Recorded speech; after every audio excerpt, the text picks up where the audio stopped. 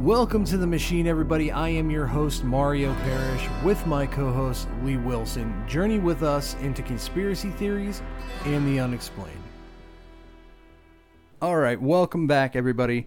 I have here with me, as usual, Jeffro, and we got a special guest here, Antwan. Go ahead and say hi. Hello, everybody. Hello, Antwan. And what we're talking about here is current events, what's going on, riots, racism, rinse and repeat is what we're going to call this episode. And we'll get into why the episode is called that. But going into what's happening right now, we've seen certain things happening.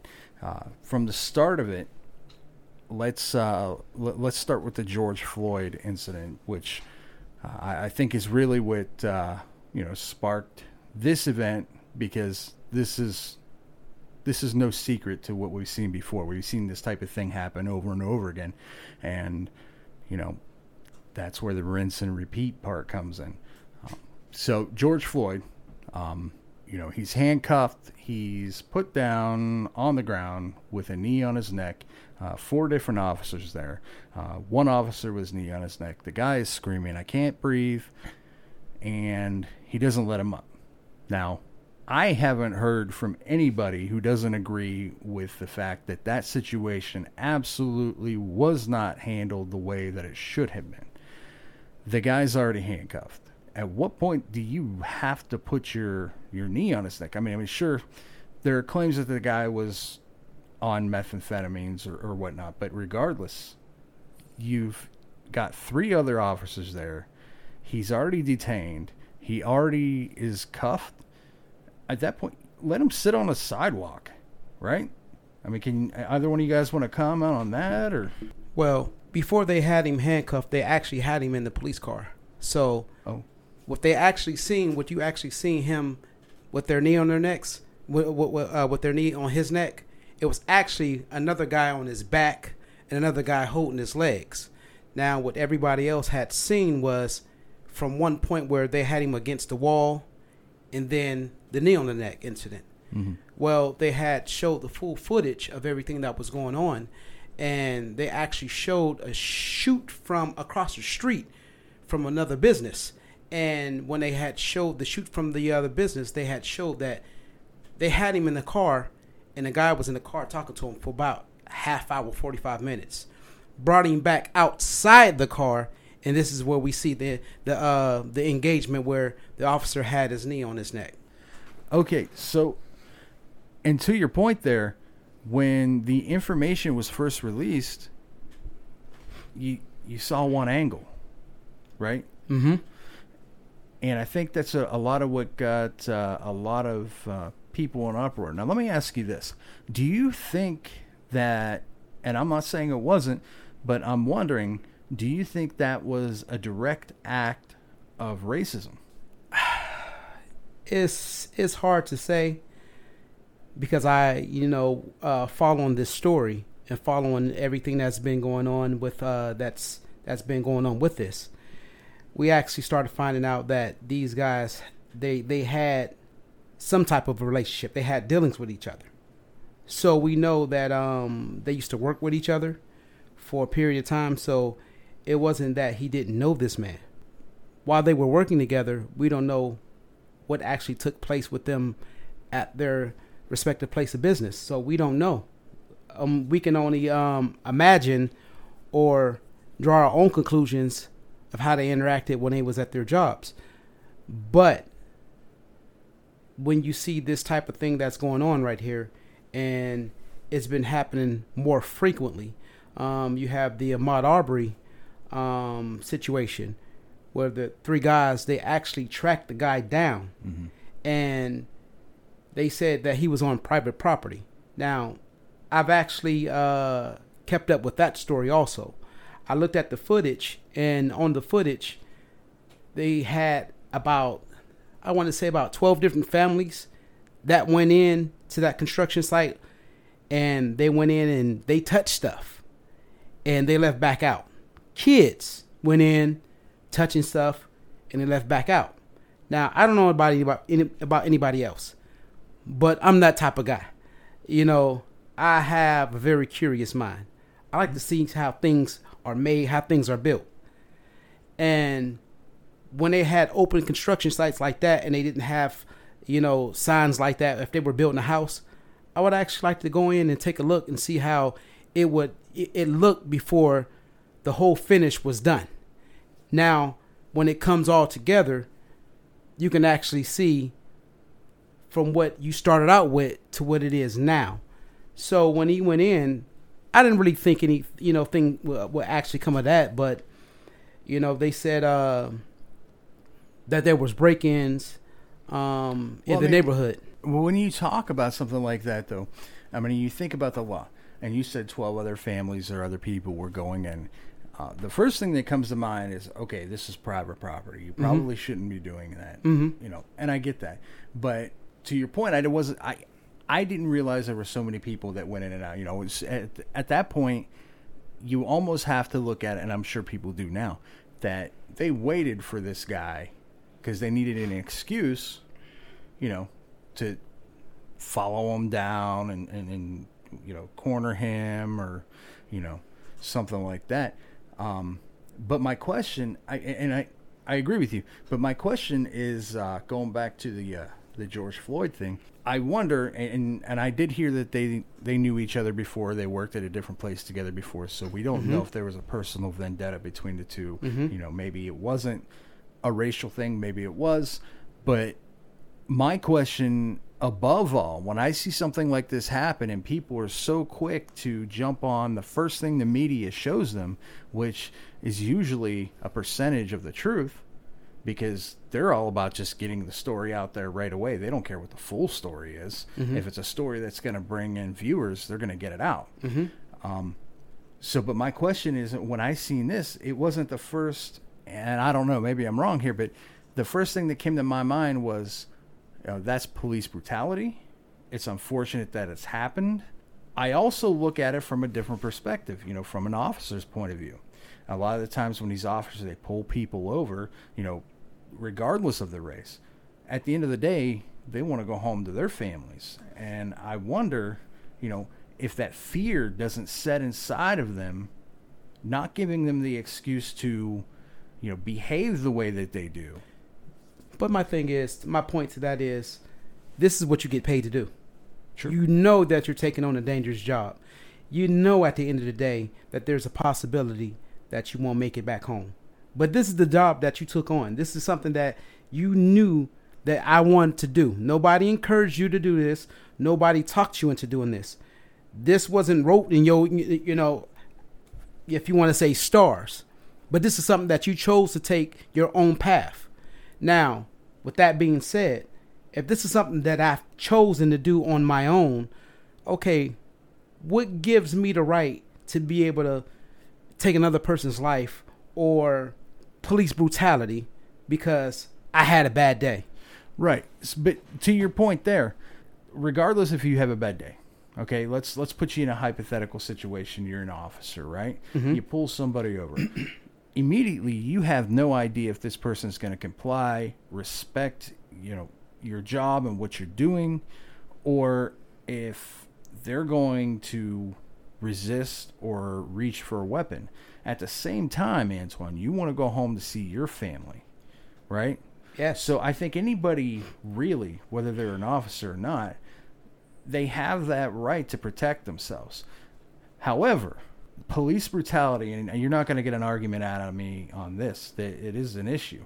And it was something that we talked about as far as, you know, the lack of education that goes along with these police and what it takes, you know, compared to other jobs. I mean, if you don't mind me saying it, you're a barber, you're a professional barber. And you were talking about the hours. Could you enlighten our listeners as far as the hours are compared of what it means to be a barber versus a police officer in this country? Okay. as being a barber, it requires me to have 1,800 hours completed before I can go take my state board test. Now, in doing all of this, I was telling you guys earlier that we almost have to take just about the same course that a nurse would have to take. This is why if a barber does decide that he wants to get into nursing, he won't have as many hours per se as somebody just coming into the field, because he already has a feel of what's going on. Because with being a barber, I have to know bloodborne pathogens. I have to be able to sterilize. I have to make sure that my clients are comfortable when they're in my hands. They know that, okay, I know that this person has done his due diligence, and I know that he has my best interest at heart. Right. They don't want to come in and see a workstation that's sloppy. You have materials laying on your side from a previous client. That right there, that's not encouragement. That's not letting me know that you're cleaning and that you're sanitizing your areas correctly. Right. So, like, nobody's going to go to a back alley to get a tattoo. No, no. And this is the thing is when somebody comes and they're sitting in my chair, they're paying for my knowledge first and foremost. They're saying to themselves that I understand that this person has went to school, he's taken the proper precautions, and I can lay my hair down because I know that I'm in good hands. Right.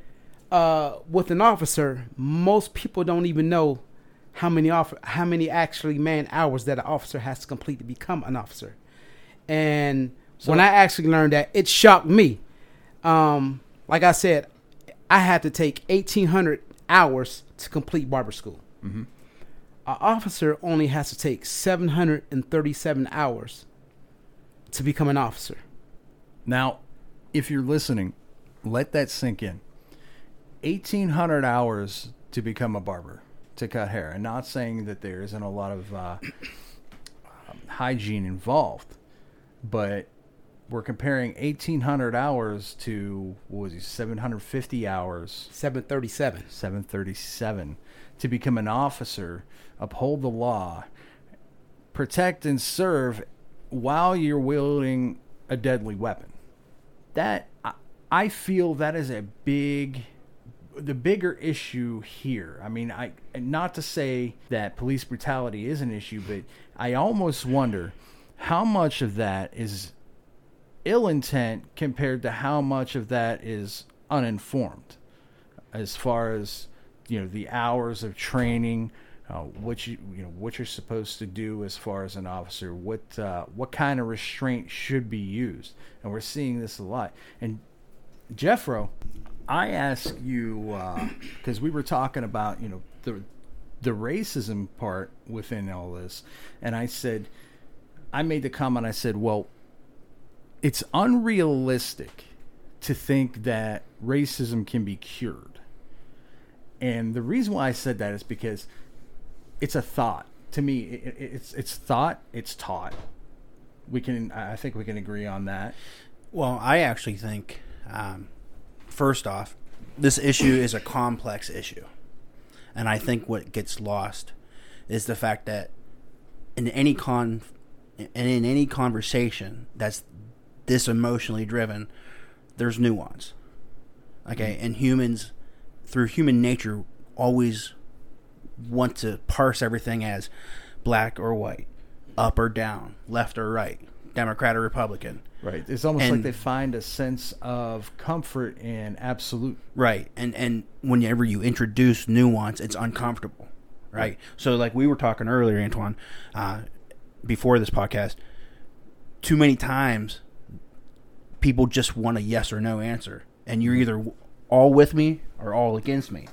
And whenever you introduce that into an emotional conversation, it's just the idea of racism, I think, is more nuanced than just something that's taught. It's also something that's conditioned into the public, and the public doesn't even know it. Absolutely. I can agree with that.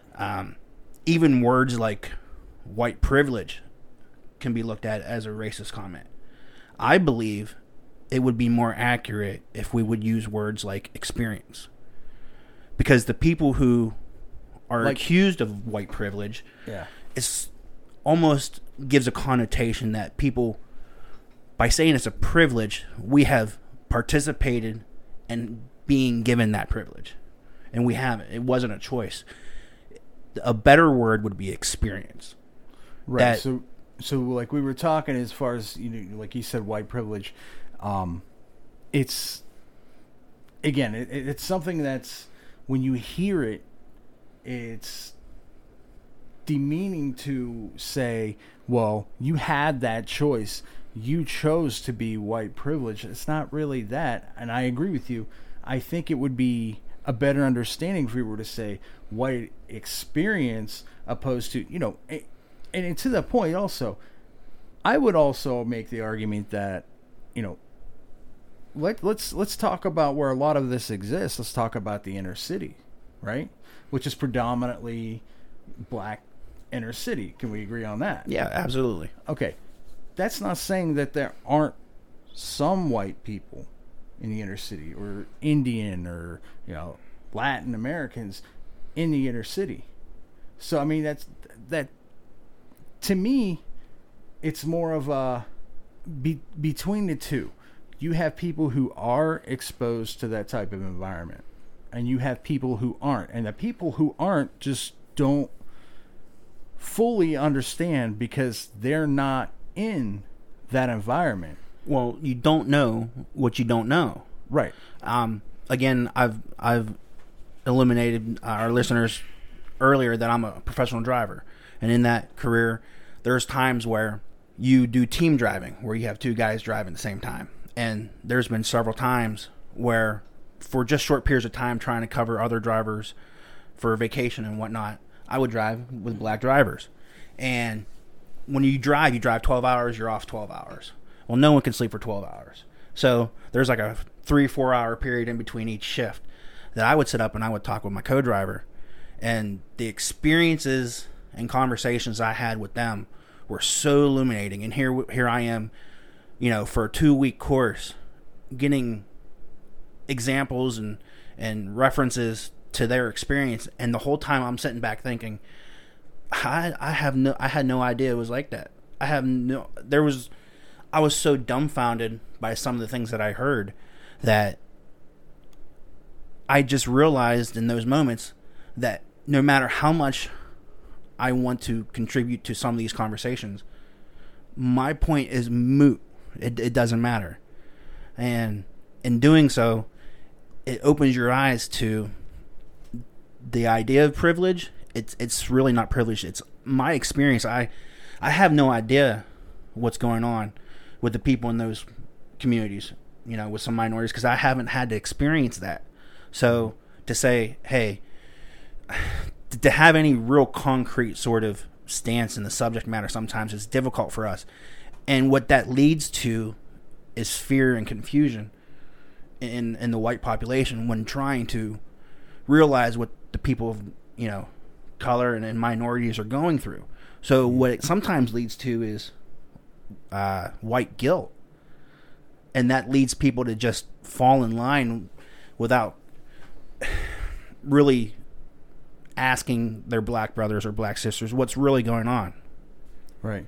And Antwan, you look like you got something to say. He's sitting over here. He's patiently waiting. I can tell. He's looking at me and he's waiting. He's like, I'm going to get this mic and I'm going to talk. Please go ahead. Well, the first issue I would say is the reason why there's such an issue is because a lot of people don't understand.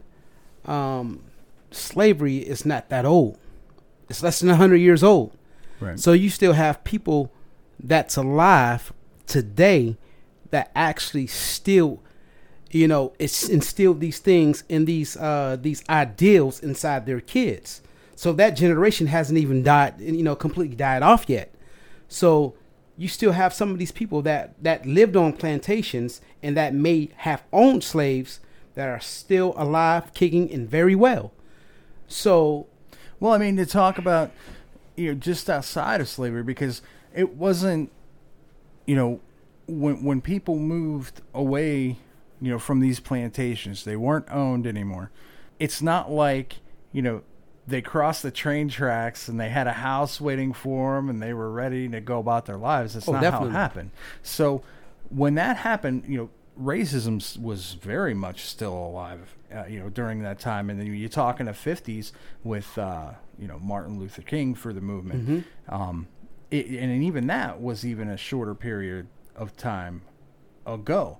But I think one of the things that gets lost, and we can go back to the mistreatment and, like I said, the inner cities where a lot of people went after that, looking for work, you know, trying to make their way in a life from a different life, but making that change. Okay, so they go to the inner cities where, at that time, we also find where drugs was, you know, injected into the society by our own government. Oh yeah, it's actually a movie that's out there that showed that government actually drop drugs in the middle of I believe in Compton. They actually drop drugs in the middle of Compton, and a lot of people don't understand that a lot of things that were funded, that was governmentally funded, they were funded by drug money. And still, yes, and when they actually got finished with the dealers, then they locked them up. But they let them deal their drugs and fund the things that they needed funded. And then, you know, then they labeled them as, you know, menaces to society. Yeah. A lot of things that a lot of people don't know is like I said, when I was just touching on just a minute ago about slavery and everything, and it's not that old. A lot of people think that when the slaves were free with the Emancipation Proclamation, they thought that automatically, you know, the minds of people this thing just died in the mind of people. Right. Automatically, this fixed everything. Right, like we're going to open a door, you're free, and everybody's going to be okay with it, which clearly we didn't see, maybe because we had a civil war. There was the North versus the South, and, you know, and I think there's a lot of confusion in with that as well. But at that point, you know, and I think a lot of people could get confused with that. It wasn't, hey, you're free, go live, everybody's going to be okay with that. No, because a lot of people weren't okay with that. Well, to your point, Mario, the idea of a lot of the Southerners talked about was they tried to change the narrative after the war was lost.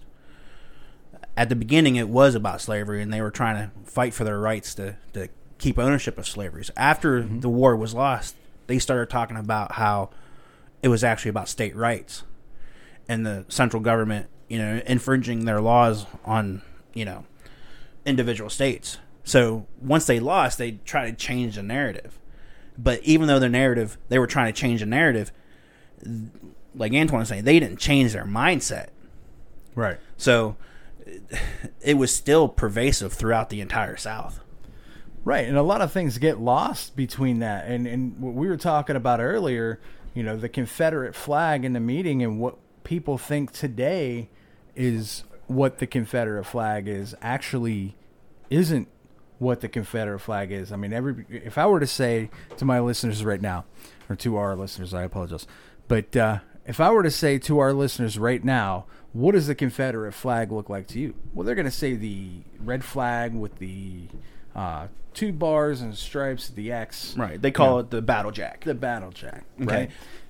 So, yeah. And that's something we were talking about, but that's not actually what the real Confederate flag is. But that is what everybody is, you know, in a stirrup when they see that. They immediately demonize it. They want to have it torn down. They want nobody to have it. And for some of these Southerners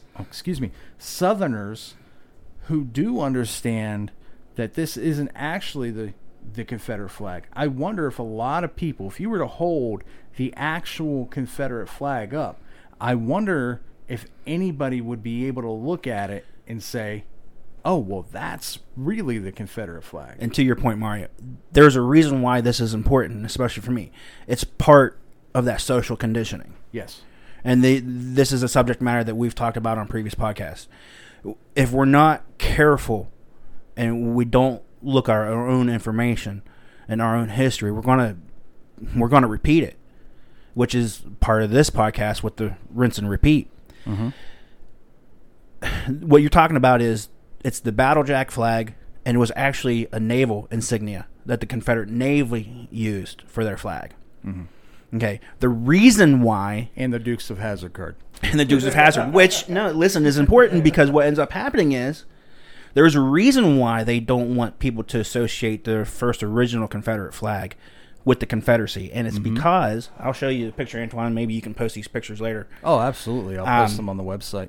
The importance is, okay, so what ends up happening is one of the reasons why this battle jack is starting to be used in pop culture, like the Dukes of Hazzard, was because the original Confederate flag, which was used for the first 4 years, too closely resembled the first American flag that Betsy Ross sewed.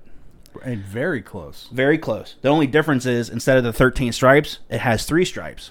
Mm-hmm. Okay, and then later on, it originally had 11 stars in a circle pattern, but ended up finally with 13 stars because they had shadow governments in Kentucky and Missouri, even though the ruling government was supposedly northern. And the reason why I think this is important is because this sort of conditioning is still happening today. And the importance with the Dukes of Hazzard is they're like, we do not want to associate the South and their ideologies of slavery about the flag that was closely resembled to our flag, so let's change the narrative.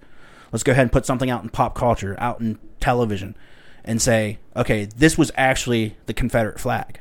I think it's important because that's the slow brainwashing that happens from the elite that we have no idea, and that's why things like oppression of the poor, oppression of the minorities, oppression of blacks, that's why it happens, and that's why it's so easy to happen. And if we don't open our eyes to those oppressions, then we're going to repeat them constantly. Because this issue with the George Floyd, similar issue happened with riots and everything with Rodney King, in the 90s. In the 90s, yeah. Right? Similar thing with killing leaders going all the way back to, Martin Luther King and the Kennedy brothers. I mean, this argument isn't an easy argument, and that's why nuance is needed. And until we get into the depths of that nuance and we start just completely going to the polar opposites and saying, either you totally agree with me or you totally disagree with me, and not looking at the middle parts of the conversation, because what ends up happening is if you don't look at all parts of the conversation, you're going to alienate an entire portion of the population, and nothing's ever going to get resolved. Right. And so what I've always said, and I still stand firm on this, that the most important weapon, the most dangerous weapon anybody can wield is an intelligible mind. And you could take that one way or another, however that mind is used to do whatever. So when we talk about the incident with George Floyd or Rodney King or anything, and here's something that I've said numerous times. Every time I see something like this happen, and then people get upset, you start to protest, and things like that happen. Now, the Black Lives Matter movement is going on. I always say this. I feel bad for the black community, because I don't think, more often than not, when something like this happens, and we talked about, the elite. When we talk about the elite, it's the 1% of the 1%, right? So they use this narrative, and they use it to push fear, and they use it to push people to get what they want. So that's what I'm seeing. They're using it to get what they want, or what they want. So right now we're in the middle of this is an election year, right? Mm-hmm. And I know Jeff was looking at me, smiling, tilting his head, like, "Oh, come on, man." But how often? Let me ask you this, Antwan. Mm-hmm. we see police brutality all the time, right? Can we agree that this is an issue within this definitely country? an issue. Okay. Between, let's see, the last time we seen something like this happen was what, Trayvon Martin? That we heard about it in the news this much? Mm-hmm. Are you telling me that between that time and now, we haven't had a case of police brutality, or even more specifically, police brutality on someone of color? Thing is with the internet, it makes a big broad world smaller. At the touch of a button, I can talk to somebody in Africa in seconds.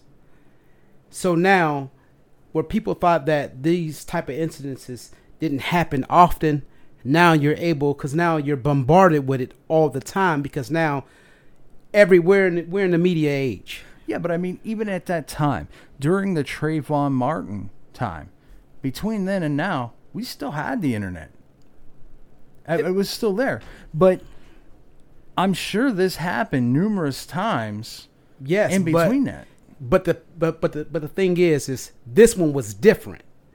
It was different because now, before, a person can say, "Oh no, that doesn't happen." They had that shroud still over their eyes, so they had sort of plausible deniability. Okay, I can deny that this is actually going on because I haven't actually seen it for myself. But now, when it's hit your retinas, and now you can't dispute it, and this is the things that we've been dealing with and that we've been saying for numerous years. Now you have you can't deny it. So now you have to deal with it. Now that denial was over with, and now that the sheet has been pulled back, and now you have to deal with this now. So now is the next issue is, okay, now we know that there is police brutality inside urban communities. We understand that, the percentage from white patrons and black patrons are different from being pulled over. I was just watching a video the other day where a black guy was being pulled over. He was being pulled over for traffic violation. And while he was being pulled over for this traffic violation, he was looking in his rear view while the officer was coming up to his car. The officer had his hand on his gun and had it halfway out of his holster. And the guy said, you got to be kidding me. He said, you have to be kidding me. He said, you pulled me over for a traffic infringement, which is worthy of a ticket at best. Right. But you decided that you wanted to come up to my car with your gun pulled. He said, what did you think was going to happen? He said, so this is the thing. He said, I have 3 kids at home and a wife. Because you want to be a butthole and you want to come with your pistol drawn for a traffic infringement, I might not have made it home to my wife and my kids. The only thing that you would have said was, I'm sorry. But at least you get to go home to your wife and kids. Mm-hmm. My wife and kids don't see me ever again because of the lack of training that you have, and because you have this perception that's been put into your mind. I remember the 90s. In the 90s, they had what they call was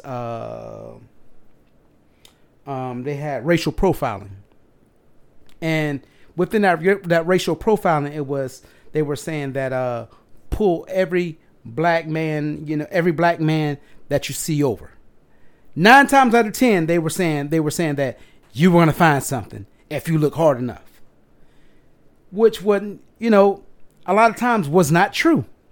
And I can attest to that because they had an issue with if you didn't find something. Oh, they rough you up. Well, not only that, they plant something there. Oh yeah, I remember. This was back in I want to say 93, 94. So young kid, was driving down a main street in Youngstown. It's called Hillman Street. And if anybody know that area over there, there used to be a school over there that was called Princeton. Well, in the summertime, a lot of people used to hang around Princeton School. So I'm riding down the street in my car. I just had got it maybe 2 months before that, and I seen a couple of my buddies out there by the school, and as I'm blowing, this officer just rushes out of nowhere. I have no idea where this officer came from, but he comes out of nowhere, pulls me over. He tells me to step out of my car, and I asked him, what for, officer? Now, I always, and I tell this to my kids to this very day, anytime that you get pulled over by an officer, make sure that you have your license, your registration, all that stuff inside your visor. I do that to this day. Yeah, can we make a point, before you go on with your story, can we make a point that there are officers out there, and I'm not saying there aren't bad officers. Oh, no, not all officers are bad. Right, but there are some. So, at the very least, the last thing you want to do if you're pulled over, if you're anybody, just comply. If they tell you to get down, comply. If they tell you, hey, we're taking you in, and you don't think they have a reason to take you in, they're looking for you to resist arrest. Funny story, arrest. Man. Funny story.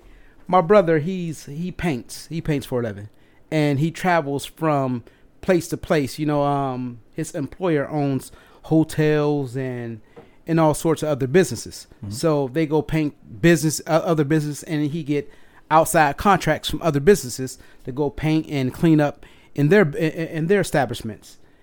He said, while he was on the job, he said, one of the guys that was working with him, a white guy, he said, he's taking him home. He said, now this dude didn't drink a fifth of Thunderbird. He said, why he's taking him home? Yeah. That was my look exactly. I wish I could have seen this look. But he said he drank a fifth of Thunderbird. Cop pulls him over. He said he started cussing the cop out and telling him, giving him all these F-bombs and asking him, why did you pull me over? He said the guy telling him, the cop's telling him, calm down. I just wanted to, to basically assess what's going on, and I pulled you over for this traffic infringement. And he said the guy is just completely just going off on the cop. The cop ends up giving the guy a ticket and pulls off. My brother said he's in the passenger seat. He said, man, don't you ever do that again. He said, you might walk away from this. He said, but I won't. He said, and I don't even freaking drink. He said, I couldn't believe that this guy had the audacity, the nuances to actually, get up in this cop's face and say these things to him while he's drunk. And he's driving, too. Yes. So, yeah, he should have been brought in right away. The cop let him go. That's ridiculous, man. Now, back to the story that I was telling you earlier. But then another time, me and Chip are driving. Now, I'm not driving. Chip is driving, and he's driving a little crazy. He's been drinking. Now, I don't like to let my friends drive drunk, but, I was smoking a joint. I couldn't really say shit to the guy.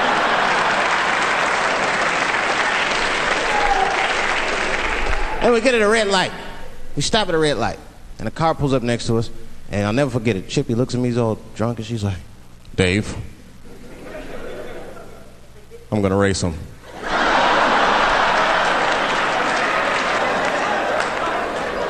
I knew it was a bad idea, but I was high. I tried to explain to him it was a bad idea, but all that came out was, well, nigga, sometimes you gotta race, I don't know.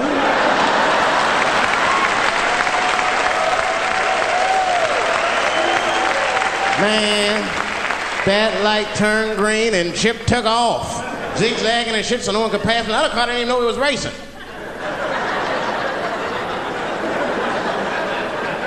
Then the police seen us and pulled us over. Now you understand, I'm scared as shit. I mean, come on, the car smells like weed. I've been speeding, this man is fucking drunk. I was scared. Chip was not scared at all. It was weird. He didn't even turn his radio down. Isn't that weird a little bit? I mean, if you get pulled over, wouldn't you turn your radio down? Nobody want to get their ass beat to a soundtrack and shit. know what I'm saying? Chip had the music blasting. We're not gonna take it.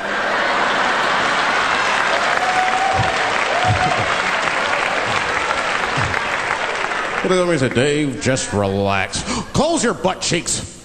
Just relax. Let me do the talking. You want to know what he said? This is almost exactly what he said. I couldn't believe it. He says, oh. Sorry, officer, I didn't know I couldn't do that. I was fucking shocked. The cop said, well, now you know. Just get out of here. Just get the fuck out of here. Chip said, okay, I will, sir. Thank you. What? What's wrong with you, Dave? I didn't know I couldn't do that. He said, that was good, wasn't it? Because I did know I couldn't do that.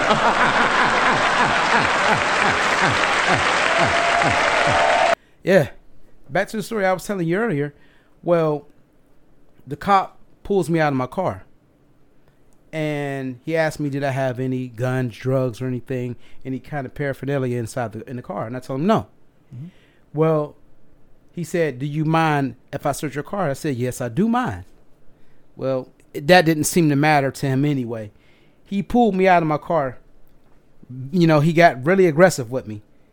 Now, mind you. So he's already broken the law. At this point, yeah. Mind you, now he's upset now. Right. Because I didn't give him permission to search my vehicle. You challenged him. Yeah. So he tells me, rips me out of my car. He tells me and lays me on my face in the middle of the yellow strip that separates, you know, the right and the left side of the road. And tells me if I move, that I was going to jail. While they searched my car. Didn't find a thing. Because like I said, you know, didn't drink. I didn't smoke. Didn't do none of that stuff. But yet he felt he had the need to search my vehicle. And this is just one of the occasions something like that happened to me. You know, I had another cop told me, pulled me over in Boardman. This is before I moved out there also. Told me, why was I out there? Now, mind you, I was coming from, and I believe I texted this to you. I mean, you was talking about this. I said, mind you, I was coming from the mall. Mm-hmm. And he asked me, what was I doing out there? I said, okay, I was coming from the mall. Cop told me that we didn't belong out there. Now, this is a cop that's telling me this. He told me the only time that we come out to Boardman is to steal or to break into something. So that must have been my business for being out there, was to either steal or to break into something. Now, these are the things that's engrafted into us as young people at an early age. And your first run in with a cop is something like this. It's going to scar you mentally for the rest of your life. Sure, it's going to demonize the outlook that you have on the police, from there on out. But to your point, I'm not trying to compare apples to oranges here either. I used to work for a place way back. It was a cleaning company. Jeffro remembers. He worked there for a little bit. But I was in charge of stripping and waxing floors at that time. And one of my coworkers had decided to ask the manager or the guy in charge. So he asked if he could, use the van to move some stuff over during the weekend. Well, he said, yeah. I wasn't something that I consented to, but he said, yeah. So it was between them. It was okay. And what had happened is he kept the van for 2 weeks. Wow. Never returned. Right. Wow. So this thing was reported to the police station, whatever. 2 weeks later, this dude pops up on my doorstep. Hey, I brought the van back. Well, you were supposed to have it for the weekend, not 2 weeks. I said, people are in an uproar about this. Let's get this back to the shop right now. I said, they're looking for this thing. So we go and I'm following them and everything. They pull us over because the cops seen, both the vans. They're both company vehicles. Mm-hmm. Pull it over. They have him outside. They have me outside. And instead of just telling me, and this happened right uptown, instead of just telling me, hey, come over here, put me in cuffs or whatever, didn't put me in cuffs. But instead of putting me in cuffs and sitting me down on a curb or something like that to find out what was going on, I had to lay down with my hands behind my back, and the feel of steel from a shotgun directly on my back. And the same thing was said to me, don't move, and it was don't move, don't effing move, and again, I'm in my early 20s. In my early 20s, getting ready to piss myself in the middle of a street, right? I've got steel on my back. I'm not saying, that this doesn't happen, in the black community a lot of the times, and it does. And it's horrible when they see that, hey, they fit the description, right? But I think going back to what we were saying about the lack of education, therefore, was it really necessary for me to be placed in the middle of the street? Well, not quite the middle of the street, but in the street with my hands behind my back. That wasn't good enough. I had to have a shotgun pointed at my back too. Like, you realize, if you happen to pull that trigger, my life is over. It's, because you were looking for a company van, which, by the way, we were trying to return.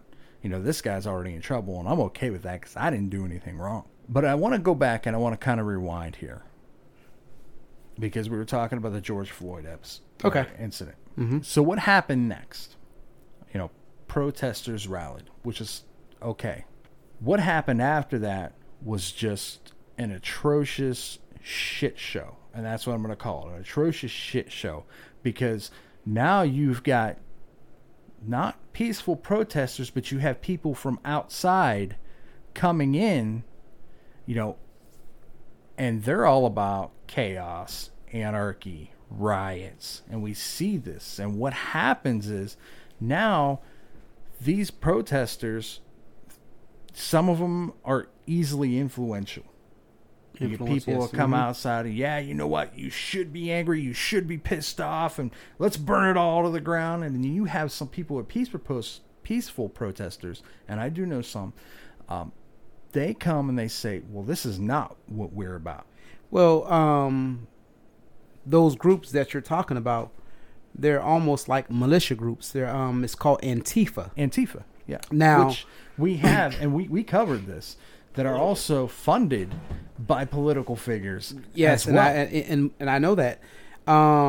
We actually, downtown Youngstown, when they came down there, a lot of people knew that these guys were from around there. Because if you're from downtown Youngstown, you know which places to hit if you want to make the biggest noise. Right. They decided to hit Chauvin. Nobody goes to Chauvin. Nobody, and it's in an area where you really can't see. So a lot of people knew that these people weren't from around here. They weren't from here. But the news didn't even say that the people that were downtown Youngstown that were actually from Youngstown, they stopped these guys. Right, I remember seeing that. They stopped them. There was a door, door with the window. That was Chauvin. It was Chauvin. It got broke. And a police car. Okay, I didn't see the police car, but I did see the door. But I also saw people from Youngstown stopping and yelling at these people. And now, when we talk about these people, Antifa, they're paid. They're paid. They're black people. They're white people. They're any race. They don't care. They're paid to cause chaos and anarchy and try to influence those, and more so the younger generation who are out there protesting to do the same. Now, it does happen. Like it does happen. They get into these people's heads, these young people's heads, and then the next thing you know, these small businesses that you're supposed to be protesting for, these people, I mean, we've seen things on, the news or online. I remember seeing one in Minneapolis, and I felt so bad. It was this gentleman who worked his whole life. He was around 39 years old, And he's screaming and he's yelling at these protesters. He says, "Stop, what are you doing? This is my life. Why are you doing this? Why are you doing this to me? I'm not with whatever is going on. I'm not with what's happening." He put his whole life into this thing, only for it to be wiped clean, trashed, and just burnt. Because a chaos and anarchist way, in a way that a certain thing should be. And I had a discussion with somebody who actually is a bar owner in Youngstown. And we had a bit of a disagreement online. But at the end, what he said to me was so shocking that people could be so okay with thinking this way. And he said to me, and I quote, "The idea is to bring America to her knees. Burn it down and rebuild." And that's the mentality here. When you talk about, these Antifa figures and these rioters. And one of the things that I have seen, because they've infiltrated this movement. They've infiltrated these protesters and this movement, this Black Lives Matters movement. And I don't think anybody's going to disagree that Black Lives Matter. And I think there's an argument there, because then you have other people saying, well, all lives matter. Well, we're not saying that. I think that the idea is to bring the awareness that Black Lives Matter as well. And that's the issue. So when people start talking and they hear that thing, they feel alienated. And it's like, well, no, wait a minute. All lives matter. And I kind of go back and I think about that, and I think, well, we see police brutality everywhere. However, we don't see it. Not saying we don't see it at all, but we don't see it as much as, these inner city areas do see it. Maybe we see it a lot more there. And again, I'm not saying racism doesn't exist. It does. Okay. My thing is with the Black Lives Matter movement, a lot of people have the wrong idea. They think that these people are saying that the only lives that matter are black people. This is not what this is saying. I seen a picture today, and it had no caption on it, but it spoke volumes. It had a hand that made a fist, and each finger on that fist was a different color. So it was saying that basically everybody binding together, don't matter what your nationality, your creed, does not matter your religion. If we can bond together, we can make a fist. Well, that's what when we talk about the elite and the control, that's what they don't want. That's what they're afraid of. That's why they keep divide. That's why we keep hearing these things that divide us. Before, Antwan, if I look at you, okay, I'm not dismissing, your race or anything like that, but I look at Antwan and I see an American. I see a friend. I see a brother. Mm-hmm. I look at Jeffro. I see an American. I see a friend. I see a brother. And until we're able to look at that instead of leaning any way, we've already lost that power to bring it to everyone's attention to say, hey, listen, certain aspects of this are being implemented and people are being used. Yes, me and you talked about that. Mm-hmm. Like I was saying, it's when you're saying that Black Lives Matter, it's not excluding any group. Right. What it's actually saying is, until our lives matter just as much as somebody else's, as any other group, then we're not counted in the whole. We're still like, you have everybody on this side, and then you just have that small percentage on that side. We're that small percentage on that side. We want to be counted amongst the numbers. Sure.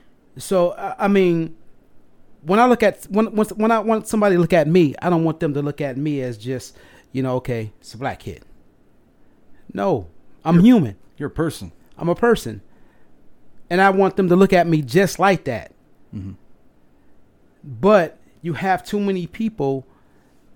They can't see past your color. They don't know anything about me. When you look at me, the only thing that you know is that I'm black. That's it. And you're telling me, out of all of that, this is why you don't like me? And the people don't understand this. You could have missed out on one of the best friendships that you could ever have possibly had. Just because a person's skin color.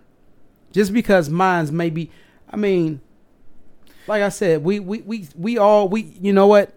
If you get shot, you die, you bleed. Same color red. If I get shot, I die, I bleed.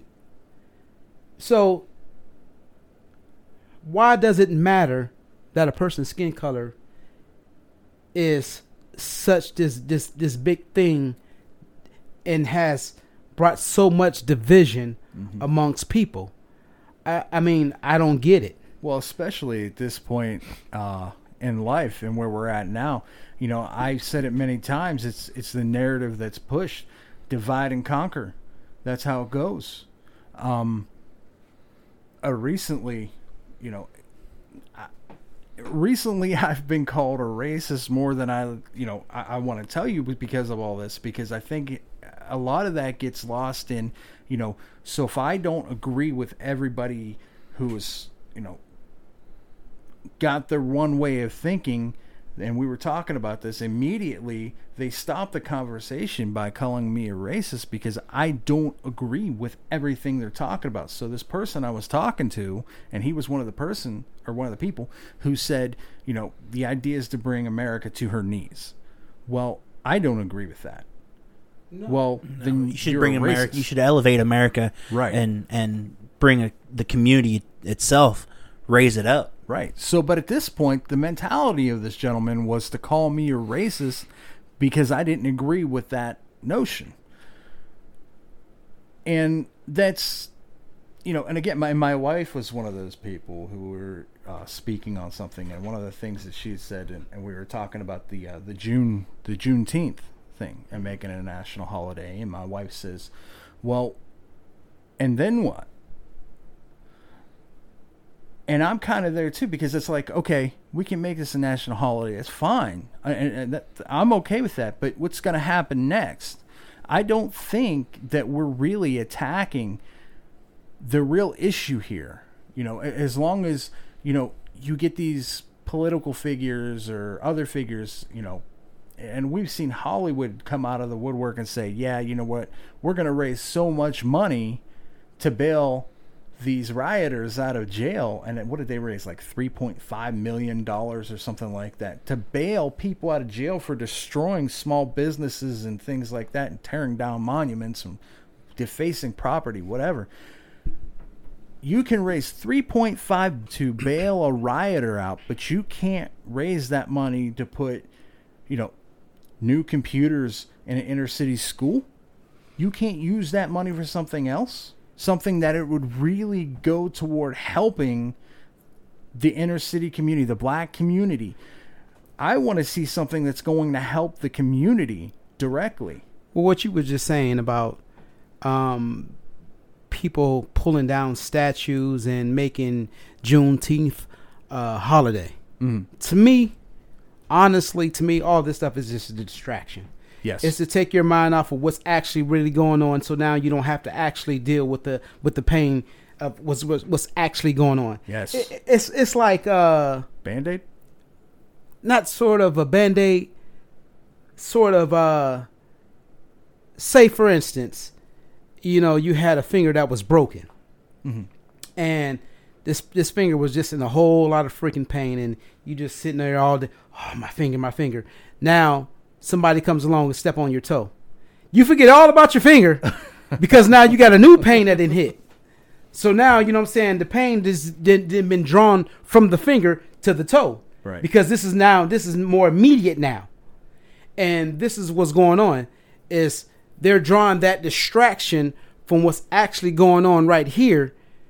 And they want you to be distracted to what's going on over here now. So now I don't have to deal with, the broke finger, because now I'm too worried about my toe. Right. And this is what's going on. Right. And I couldn't agree with you more. I absolutely could not agree with you more. And one of the things I think is dangerous, and we've seen this. This gentleman who comes forward who claims to be speaking for the Black Lives Matter organization. Or You know, it's funny. his name is Hawk Newsom. Mm-hmm. Okay, so he comes out and he says, "Listen, I'm the head of Black Lives Matter. I'm the guy who's working with this, this organization. And what's going to happen is we have these demands. Meet these demands, or we're just going to burn every city down to the ground." That's dangerous. Well, you know what? One thing I always say is because you have another person of color that might say some words, that don't mean that they speak for me. Agreed. Yes. That's not, and that right there, that's dangerous. That's right. A dangerous thing right there, is when you see one person say something and now they're speaking for the whole. No. I almost wonder if this gentleman wasn't implemented and purposely placed into that power to kind of demonize this movement, because that's what we're seeing. And so he's come forward. He's saying we want defunded police. Well, you don't want defunded police. I mean, Minneapolis recently agreed to abolish their police force. How is that going to work? That's going to be dangerous. Yeah, it's going to be dangerous. And like I told Jeffro here, I said, listen, what's the first thing, these political people in power, people with money in these inner cities, the mayor, the governors or whatever, whoever's around there, what's the first thing they're going to do? They're going to hire private protection because they have the money to do that. What about the people who live in these neighborhoods? They don't have the money to do that. They can't do that. See, the funny thing about that is when you have all around where everybody started defunding and dismantling police. Now, I'm with police reformation. Mm-hmm. Yes, to get them more hours, so they can be more accountable and hold them more accountable. Because at the end of the day, they still are men and women. They still have the same issues that every last one of us. They still put they pants on one leg at a time. So they're not above, of doing something that's wrong. They're not above reproach. Right. So I think that they should be held accountable. And when you hold people more accountable, I seen a soldier say, he said, one thing he said as a soldier, he said, when we go into enemy territories, he said, all day long, you're on the edge, you're on the edge of a nail. He said, because you're in a country where everybody wants to kill you every hour of the day. Mm-hmm. And he said, no matter who it is, he said, now you might be in a neighborhood where the locals don't like you and they want to kill you. But guess what? If that soldier kills one of those locals, which now they're saying that person was innocent and they might not have been innocent, now that soldier is just committed a crime. And because that soldier just committed a crime, he's going to get put in jail and tried for killing somebody that might have been trying to kill him. Now, over here, what you're saying is when a cop does a thing and he does something that's underhanded and he may kill somebody in the process, the first thing they do is cover it up. That's their first go-to, is cover it up. I just read this one thing where this police officer, he shot a guy, and he actually said the guy was he was belligerent, and he said he was resisting arrest. Now, they came out and they made this statement before the footage came out.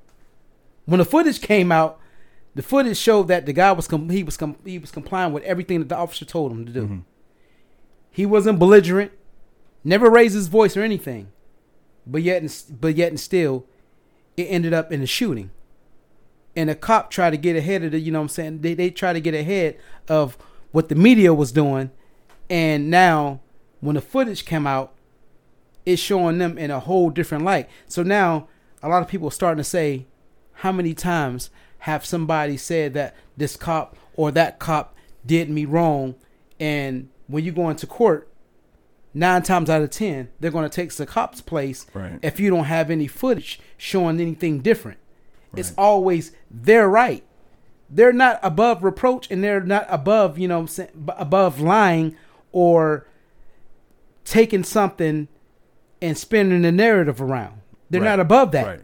Absolutely. And I think one of the things that, we were talking about with police reform, I think that's something we all want. We can agree that these officers out here, they're not properly trained. They need more hours, they need more training. There are different situations that they need to know about and how to handle. And that was one of the things, and I'm not trying to jump on the Trump bandwagon here, but it was one of the things that he brought to the table was police reform. I'm not completely sure what was in there. I know the chokeholds, That's what I said. the chokeholds were to be taken out, and a few other things. But I don't know if more training. I believe more training was in there. I think I heard something about that, but I'm not 100% sure. But the thing that I didn't understand was once this got to the Senate, it was shot down. And we've never seen it was shot down because of some of the things that were in it. Okay, so I don't know about these things. It still gave them leverage to do a lot of things that they were already doing. Okay. So this is why it was shot down. Okay. It was just basically to put a Band-Aid on something that was Gotcha. going on, and they wanted more things added into it, to make sure that these cops were more accountable. What the bill that he presented, it wouldn't have made them accountable. Okay. So if you were to say at the least, okay, to say, okay, this bill is good. Let's get some of these things passed in this bill. Let's pass this bill and get rid of the chokeholds and get rid of the, what I want to say, because I think tasers was one of them as well. So if you could take some of those out of there, to me, the first and foremost thing that should be in there, and I'm not sure if it was or not, was the training. I think definitely, training should be the first thing within that bill. But but see, this is the problem is I know what you're trying to say is, you should be a little bit more accepting of some of the things that was, but here's the thing. I'm just saying it's like a start, like get it going and let's work on another one. I get that, but the thing is with that bill, what it's saying is, if you don't accept this, you don't accept none of it. So, you have to accept everything that's in this bill just to get some of the small things that you do want. And you're telling me that I have to, because I don't want to die by getting choked out. I don't want to die because this cop doesn't have enough hours or enough intelligence to tell himself this ain't right. That I have to accept something that, down the line still could bite me in my butt later on.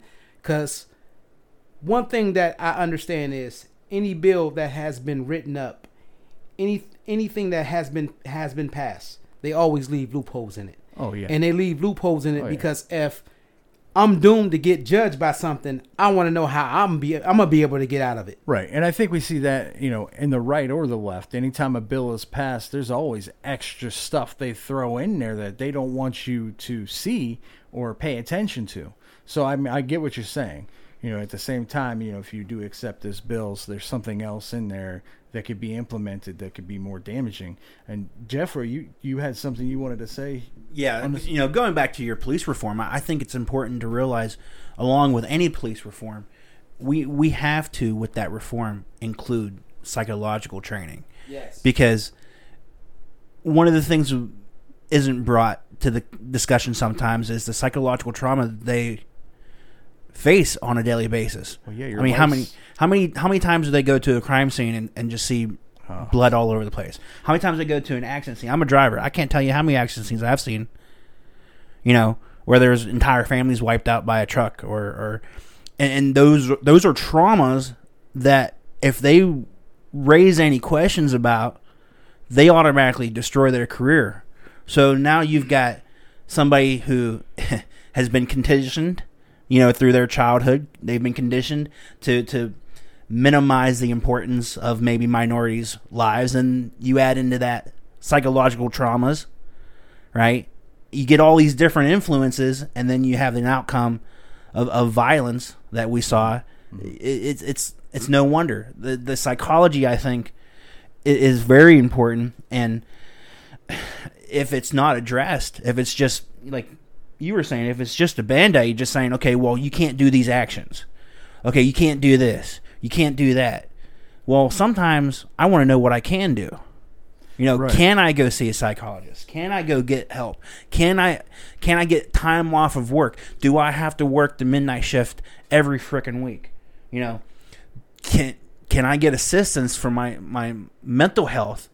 That way it doesn't deteriorate, and then all of a sudden my subconscious mind starts doing the things that I've been conditioned. Because, see, your subconscious mind, you run 95% off of.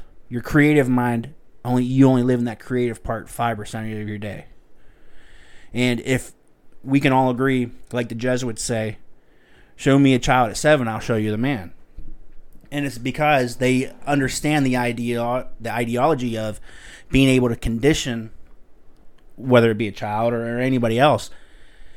If you've been preached these ideas of, oh, we're all different, right? Mm-hmm. You're being preached all these ideas of, the fear ideology of, if it's a black person you're pulling over, you got to be holding your hand on the pistol on the way up because, they're more of a danger. That's instilling fear. Sure. You have all those issues going on, and you're exhausted. You've just come from a crime scene. You just come from an accident scene, and now you're on autopilot. Once you go to that autopilot, you're not consciously thinking, and your psychological and your presence of where you need to be in the moment, you just go back to bad habits. You just resort back to bad habits. And if the person and what it is that you were basically programmed and conditioned to believe, subconsciously. Now, I'm not saying any of this is conscious. But if you don't have that mental health and you can't, on a consistent basis, be able to recognize these different variances on a daily basis, which is why the 737 hours thing is crazy to me. I would think somebody who is in a position of servitude, which is what a police officer is supposed to be a public servant. You're dealing with the public on a daily basis. How that little bit of training is thought to be okay. You should have some variances of psychology in your training. There should be so much more going on, and that's why I think the thought of police reform, instead of defunding the police force, like you guys both have said, that's a recipe for disaster. It is. It really is. It's something that we, I kind of want to go back to. And, with this podcast being a conspiracy theories and the unexplained, but a conspiracy theory, and I've said this numerous times, conspiracy theory is just a conspiracy theory until it's not. And one of the things, and we've talked about this, Antwan and I, he said, another 7 or 10 years, we're going to see this pop up again. Well, that's because nobody's talking about the real issues. Like you guys were saying, it's like giving to use an analogy, I don't have a better one, I apologize. But when you have a screaming kid and you're in a store and, give him a lollipop to shut him up for a while. And that's where I feel bad because nothing is being done. The real issue isn't being talked about, and nothing's really coming out of this.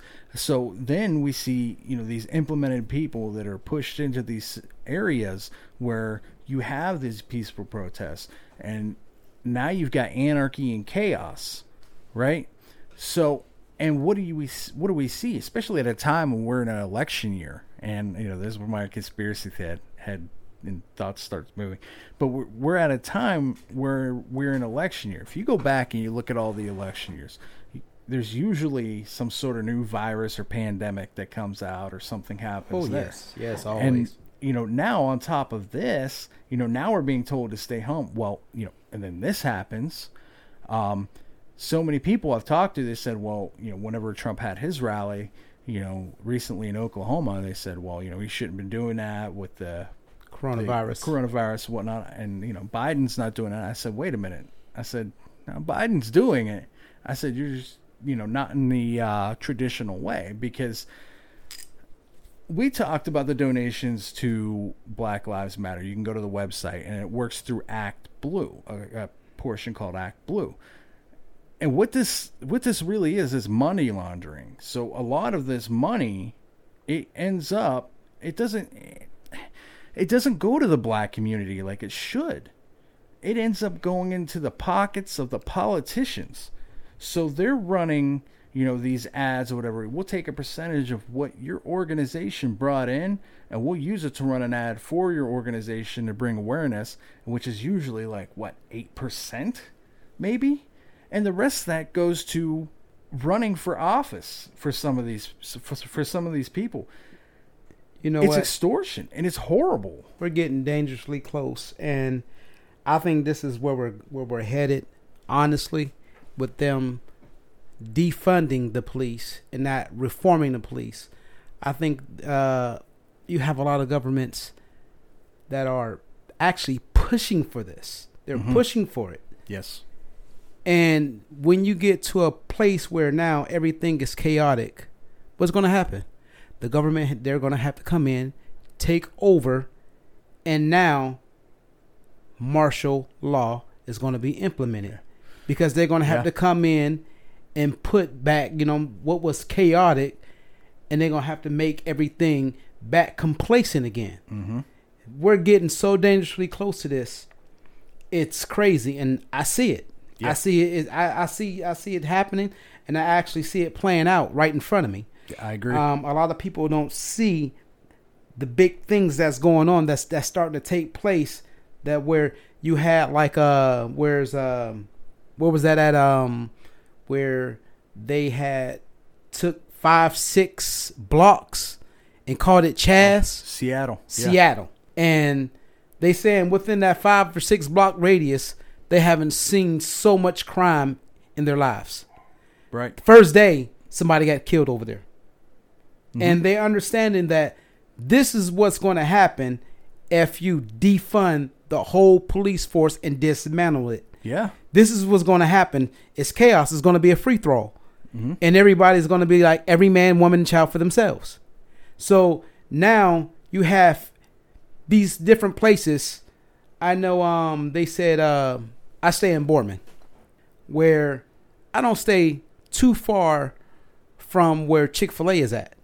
Behind Chick-fil-A, you got Finn Fur and Feathers. That place was sold out in every handgun, every bullet in every shell casing for weeks on end, and they're still sold out on handguns and everything. So, what do you think these handguns and all this stuff is going to? Police are not buying them up. They're going into the average man hands. Right. A person that hasn't been trained to properly use these things, and the first confrontation they get into with somebody, the first thing they're going to think is, "This is my protection. Pull my gun out, shoot a person." Right. And I think one of the things that pushes that, though, is what we're seeing right now is the fear, because we're seeing these things happen. We're seeing them unfold, to your point. And Antwan, I couldn't agree with you anymore. But we're seeing these things happen, and nothing is being done. And you got to raise that question. That's where the fear comes in. And, and people start talking, like I talked to that guy, "Oh, we're here to bring America to her knees." And then you see these areas where, like Seattle, they blocked off 4-6 blocks. And then these crazy things start happening. There's a 19-year-old that recently died there because they refused to let, authorities come in within that 4 or 6 blocks radius, or, an ambulance come in and give this person the help they needed. I guess he had a disagreement with somebody and he was killed.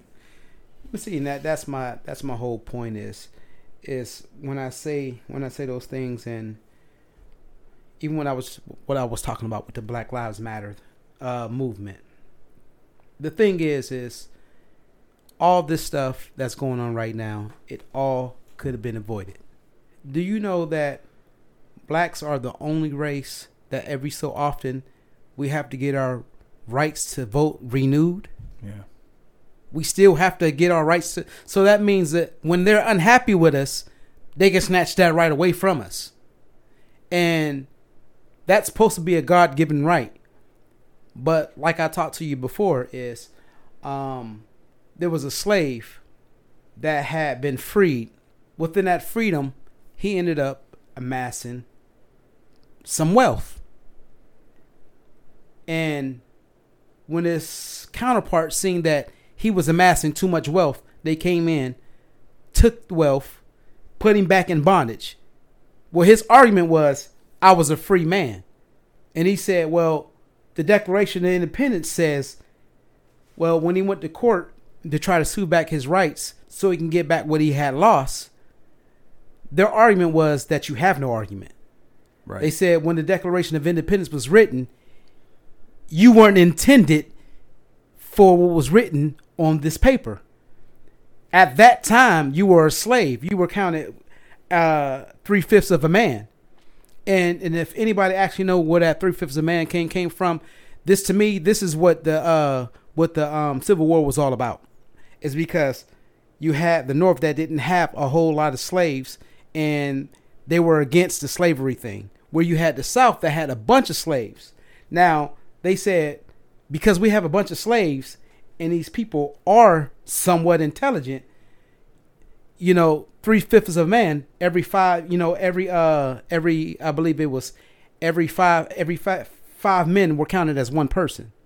Because they had so many slaves, they were able to do that, and they were able to get a bigger chunk of the American vote because they had more people that was populated in their state. And because they had a bigger population, they could actually sway and they can actually take into what they wanted to be passed as being law. So the North was like, no. We got to do something about this, because now what we stand to do is we're getting swallowed up, and the policies that we want passed, they're not being heard, because now you have the South that have a bigger population, and now that they have a bigger population, they have more to vote. They got more of the majority to vote. So now we're being swallowed up, and we're not being heard. This is what actually started, the Civil War. Right. But then when people had actually seen what was going on, they said, you know what, we need to step in. We need to stop this. So now they said, we're going to free all the slaves. And like I said, just because the slaves were freed, it didn't change the minds and the mentality of people. And the thing that's what's going on right now, it all started with the Colin Kaepernick thing when he was kneeling. I heard a lot of people say that, when you kneel, it's unpatriotic. So my thing was, I usually don't weigh in on a whole lot of things like this, especially on Facebook. I only like to put inspirational things on my Facebook to uplift people. I don't get into arguments. I don't get into debates. I give facts. Well, I kind of feel special because you debated with me. So I already feel special. Go on. I'm not to interrupt you. Go ahead. This is something that I actually had wrote on my Facebook. I said, I usually don't weigh in on things, though I have my own opinions. I said, but the things that's going on, you can't keep ignoring. And it said, we march. We're called a mob. We kneel. We're being unpatriotic and offensive. We protest. Then we're thugs. Everybody's giving their opinion, saying that these things are wrong, the wrong way of getting others to listen to your frustrations. Yet, I haven't seen one person give a right way to do it. Everybody wants to give their opinion, but they don't want to say the right way to do it. While you're trying to figure it out, we are still dying by the hands of those whom we also pay our taxes to, are supposed to protect us. In the meantime, they say stay calm, yet they get off murdering us without cause. When it's brought up, they try to assassinate our character like that justifies the mean.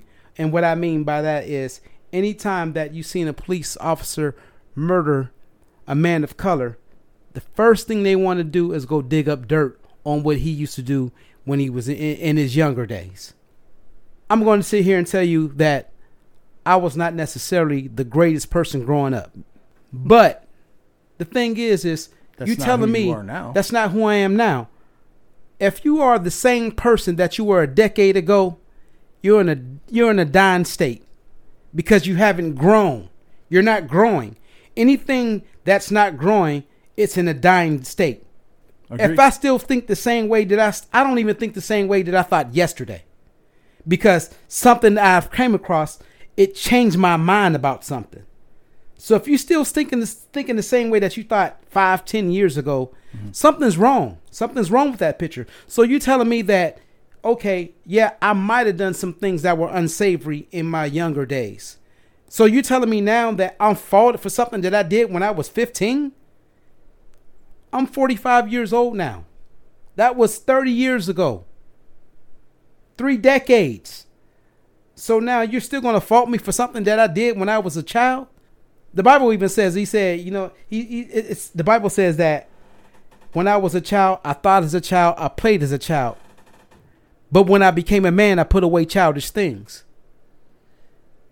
When it was time for me to grow up, I got into that role of being an adult. I can't do those same things that I did when I was younger.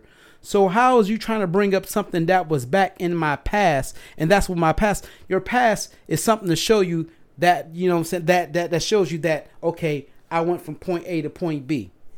Now, physically, I can't go back to the past. I can't visit it. I can't go by plane, train, or car. It's just that it's your past. Your future or your now is what you're living in right now. You can't sit here and fault me for something that I did as a child. I had a child's mentality. I thought as a child, and I did things because I had a child's mind. Now that I'm an adult, fault me for things that I'm doing as into my adulthood. Don't try to go dig up things that I did when I was a child to try to okay that you killed me. And I agree with you there. But that's very well put. And one of the things when we were talking about police reform and, you know, getting the extra hours and educating these people who were, you know, supposedly policing the people the right way, I think we as people and any area or any part of the earth, okay, as humans, we need to educate ourselves as well. That being said, whenever I hear a lot of people say, you know, when they're talking about racism, and I say, hey, listen, you know, unfortunately, I don't think this is, as long as there's difference, there's going to be difference of opinion, and there's no cure. I said, however, the best we could do is educate ourselves, you know, in between, you know, understanding that we're people first. You know, every human life is just that. They're a life. I would say, and I've said this more often than not, I said, you know, a lot of people come to me and say, well, there's huge amounts of racism and this happens and this happens. And I see all these wheels working and things happening. And I say, you know, I would say a bigger issue is not black versus white or white versus brown or, you know, whatever. I would say it's an us and them issue, us being the population of people and them being the elite, the one percenters, and holding everybody down while pinning everyone against each other through their narratives. And we see this, and it comes up, and then that's when we have these incidences and these issues happen, because when they're ready for it to resurface, they use the media and it resurfaces. And I'm not saying it's not an issue before, because it is, but they play on it. When they're ready to play on it, they're going to play on it, and they're going to start pinning people against each other.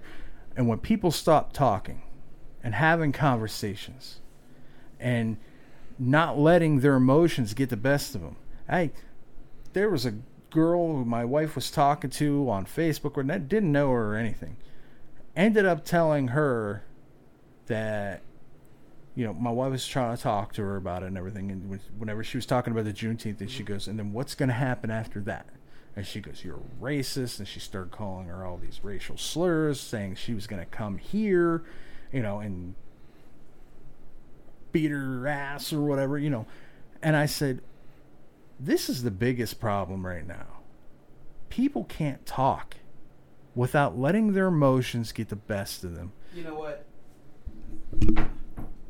I believe that is when you get cornered, mm-hmm. and you really don't have nothing but fall back on because you haven't educated yourself enough. Agreed. That right there is your scapegoat. Right. So, and the hard part about it is because we had a family member who jumped into the conversation on the other girl's side and started down talking my wife. Antwan, it got to the point where they were making fun of her physical appearance because she had a picture on her little profile on mm-hmm. Facebook, whatever, which I've got my own opinions on social media or any type of media I don't like. But at that point, like you were saying, they've been backed in the corner where they didn't want to talk anymore. They didn't like what she had to say, and they couldn't rebuttal it whatsoever, so they started attacking her. Thing is like we was talking about that earlier, when you offend somebody, mm-hmm. immediately you lost their mind. Right. Immediately, they shut their ears off to hear you. They don't hear anything that you're saying anymore. And now they've been turned on into attack mode. Now this person attacked me, so what I'm gonna do is I'm gonna turn around and I'm gonna attack them, mm-hmm. and that's a spiral. That's a spiral downhill. Funny thing is somebody asked me, well, how could you get rid of racism?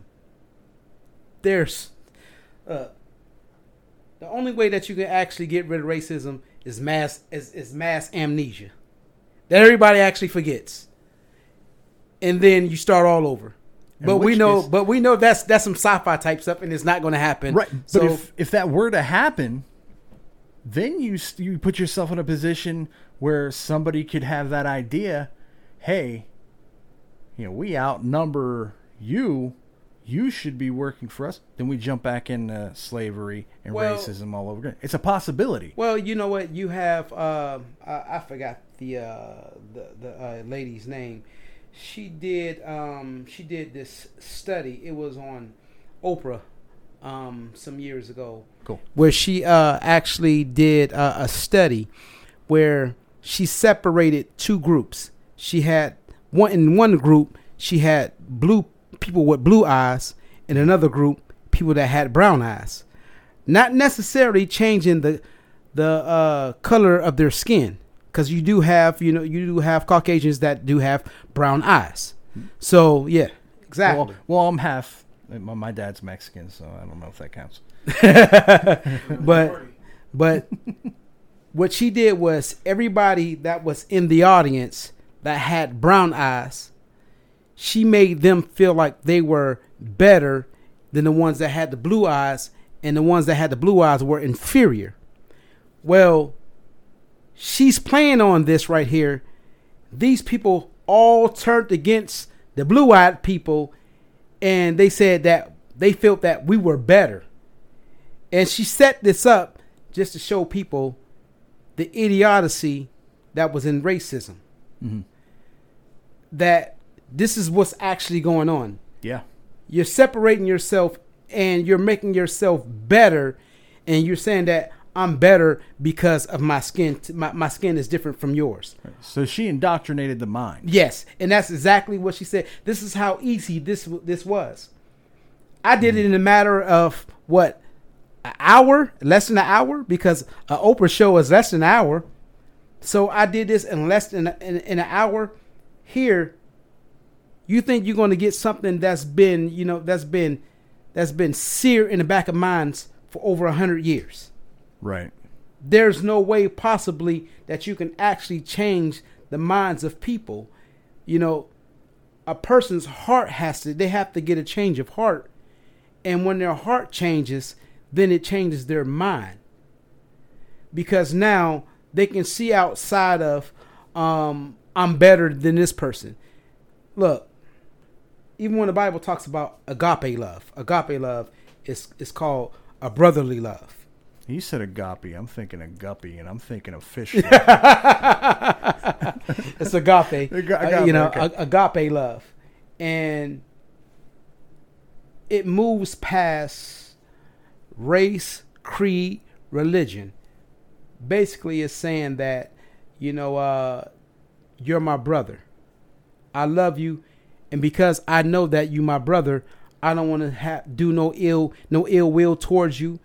I don't want to kill you because you're my brother. If I look at you as a brother, then I'm not going to do anything to harm you because I'm looking at you as a brother. Right. And that's what that whole thing in the Bible was, love thy neighbor as thyself. Because if I'm looking at my neighbor as being a brother, then yes, I'm not going to want to kill my family. I'm not going to want to, I only want to see the best for my family. Right. I want to lift them up. If they're down somewhere where they need to be lifted, I want to lift them up. I want to lift them up and let them know that, if nobody else loves you, I love you. And I think that's where a lot of what I was getting to, where the education of, people in general comes into play, because when we allow ourselves to be indoctrinated by these, outside figures or the elite who have an agenda to push, a lot of that has to do with ill intent. I mean, we covered a past 3 episodes on here where we talked about the bored elite and the ill intents that they have, and some of the evidence that we have out there with pedophilia and the pedophilia rings that we've seen being busted over the past 4 or 5 months is just ridiculous. But I think it's more and more people starting to be aware of it. But I'm going to lead Jeffro here into something. Yeah, I wanted and I'm going to lead you into this. You can capitalize on what you want to say too. But Antwan here said, to lead with, the goodness of your heart. And it brought me to something that you were talking about. What was it, last week or something, when you were talking about, help me out with here. The heart frequency? The heart frequency compared to the brain frequency. Okay. And he, Jeffro's heavy into this stuff, which is great because he blows my mind every now and then. And he actually did here.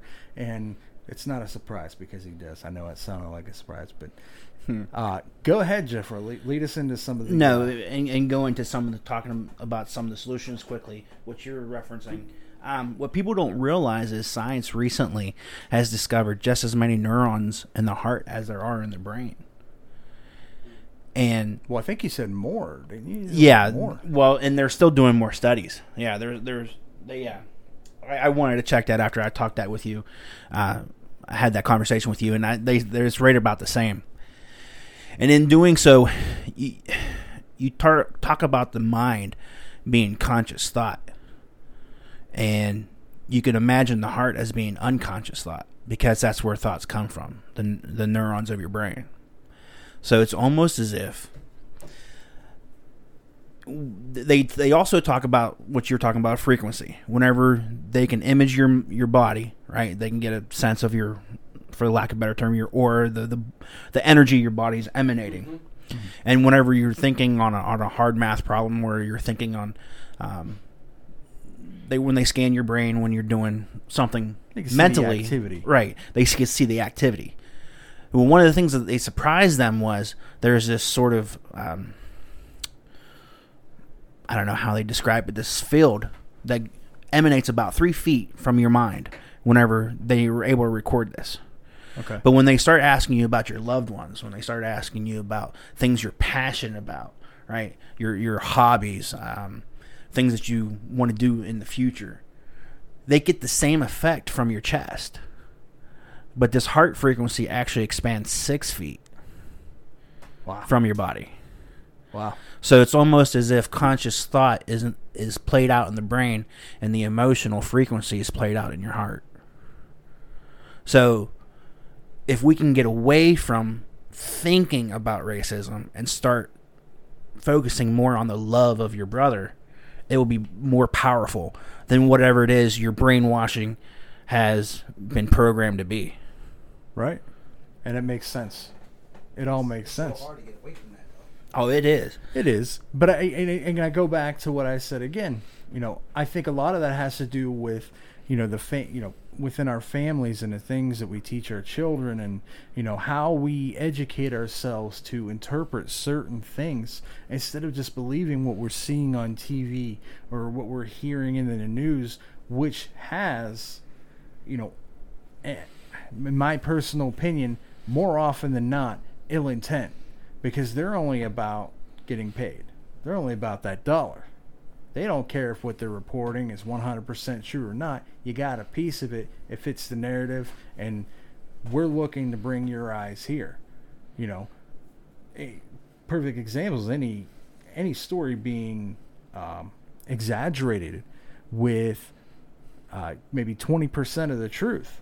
Like we talked, and I used an analogy of, man found with 666 painted on the side of the car with an 8-year-old in his trunk. And then you come to realize, well, it was a man driving a car with an 8-year-old in his back seat. And it's like the media portrayed it to get you and immediately demonize this person, but they got the viewer. And as long as they got those viewers, they got those dollars. So like I always say, once you plant a seed, a word is nothing but a seed. And a seed, once you plant a seed, that thing has went in down into a person's spirit, and now they don't even know that they're pondering on these things. So now when they hear it again, somebody came and watered that seed, and now that seed is starting to germinate, and now it's starting to grow, and it's starting to take root in that mind.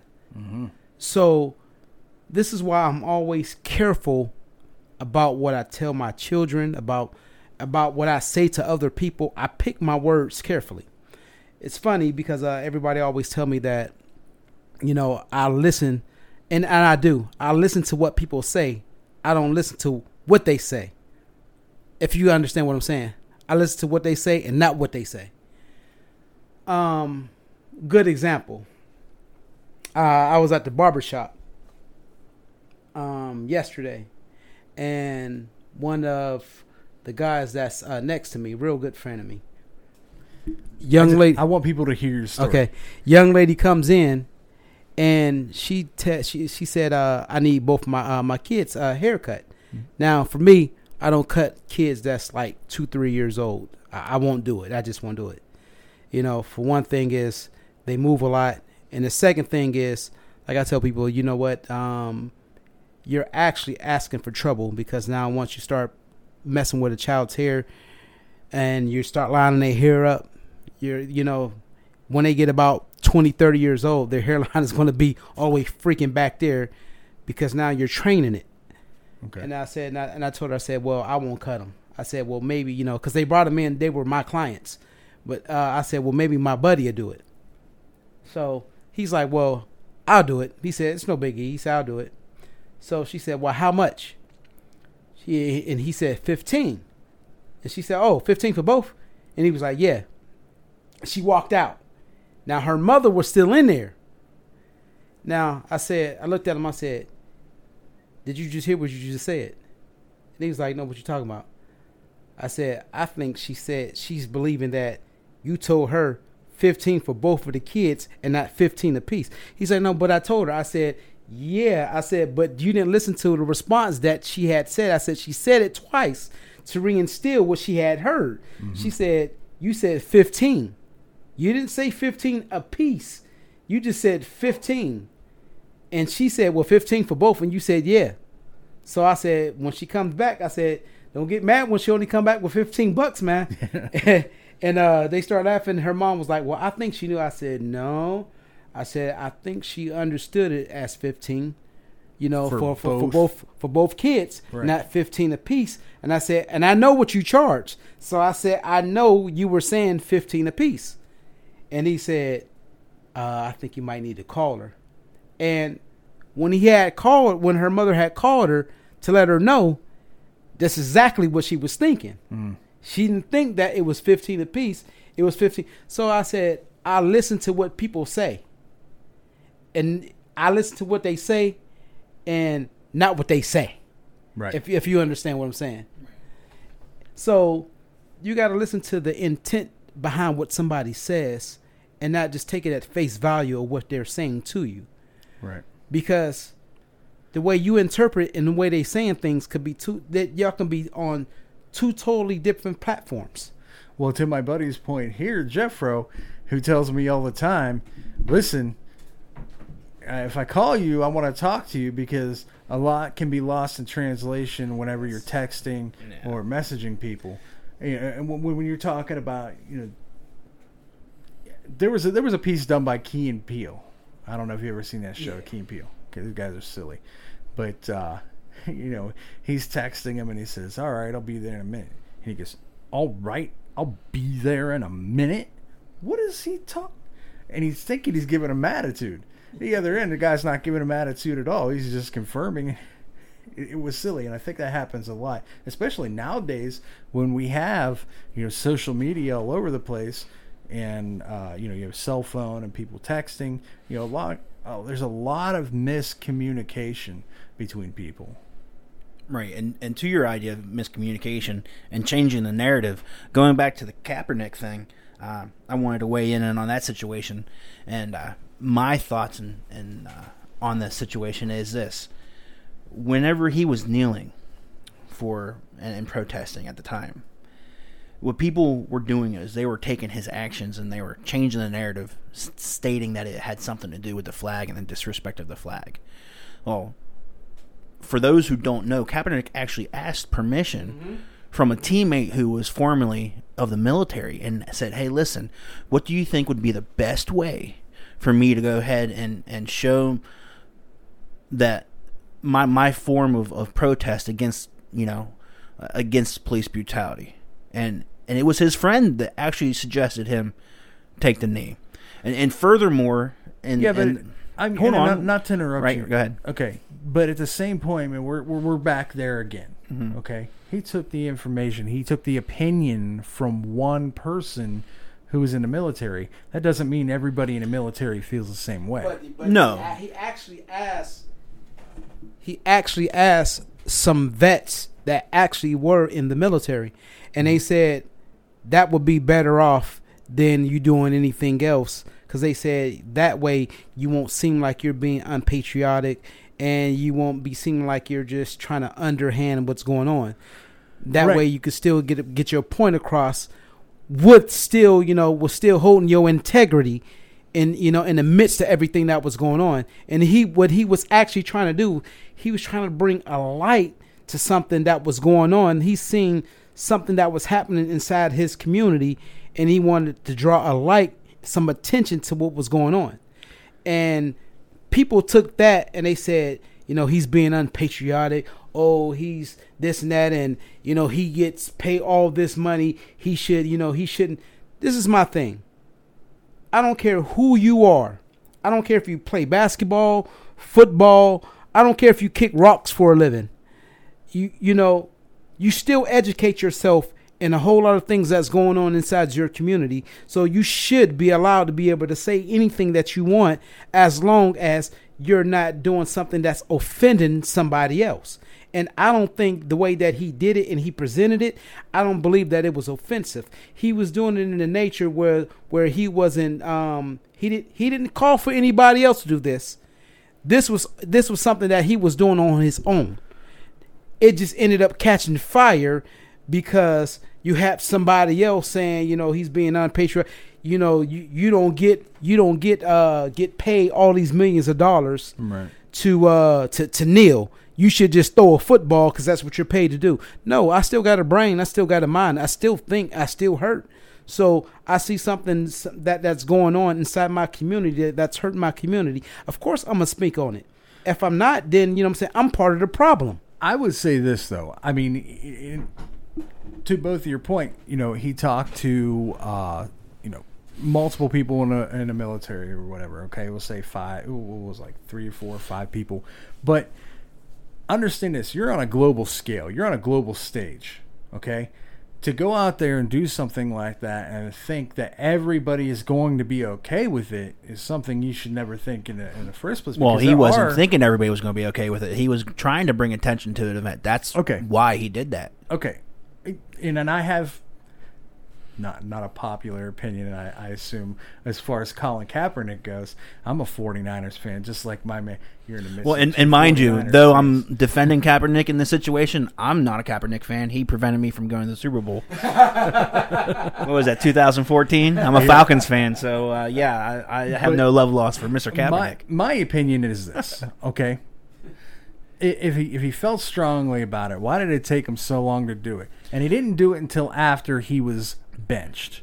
To me, I see that, and I see, I'm thinking, okay, maybe he does feel strongly about this, but why is he waiting until after he's benched to do something like this? Well, there was some debate about that he had just met a woman who was sort of starting to open his eyes to these issues after he was benched. And he was starting to focus a little bit more on his personal life. But even still, I want to ask a question or postulate a question. Mm-hmm.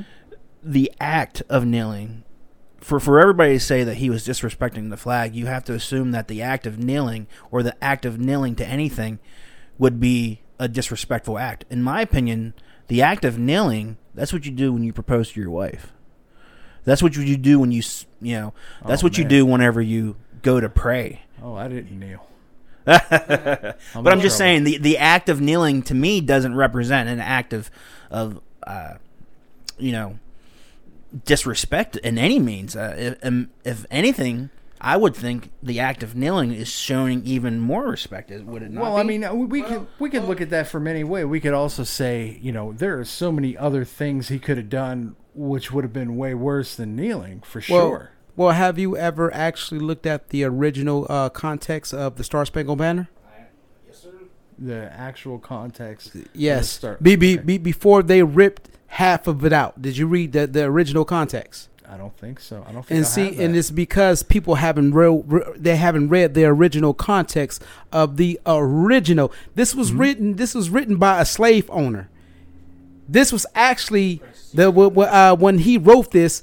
He was actually talking about killing and murdering slaves. So what he was doing was he was bringing light to what was actually going on. A lot of people don't know that when that advocate slave owner that hated colored people wrote the Star Spangled Banner.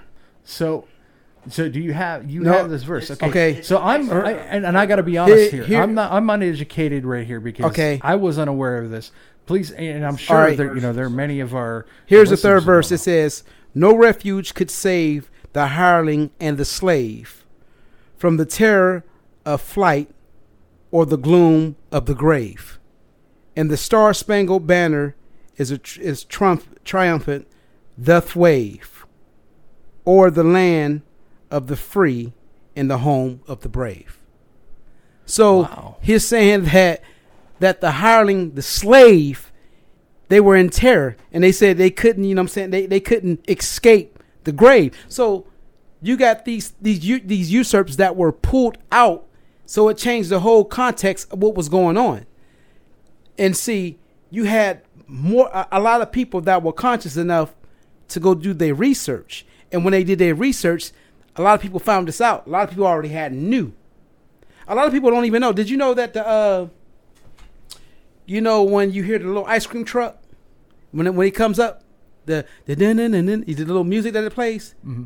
Did you know that was a slave music from a song that was written from a slave owner telling nigger eat the watermelon or something like that?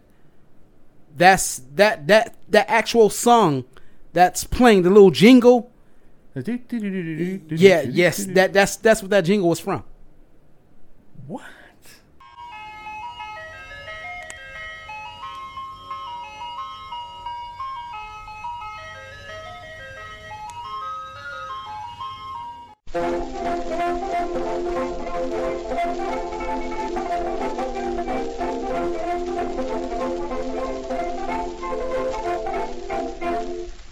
Come on, Keenan. watermelon. Yeah, you George Washington, Henry Clay, Abraham Lincoln, Woodrow Wilson, Texas. You them Thompson niggas quit rolling them bones and come down and get your ice cream. Yes, ice cream. Cut up ass ice cream. Watermelon. Well,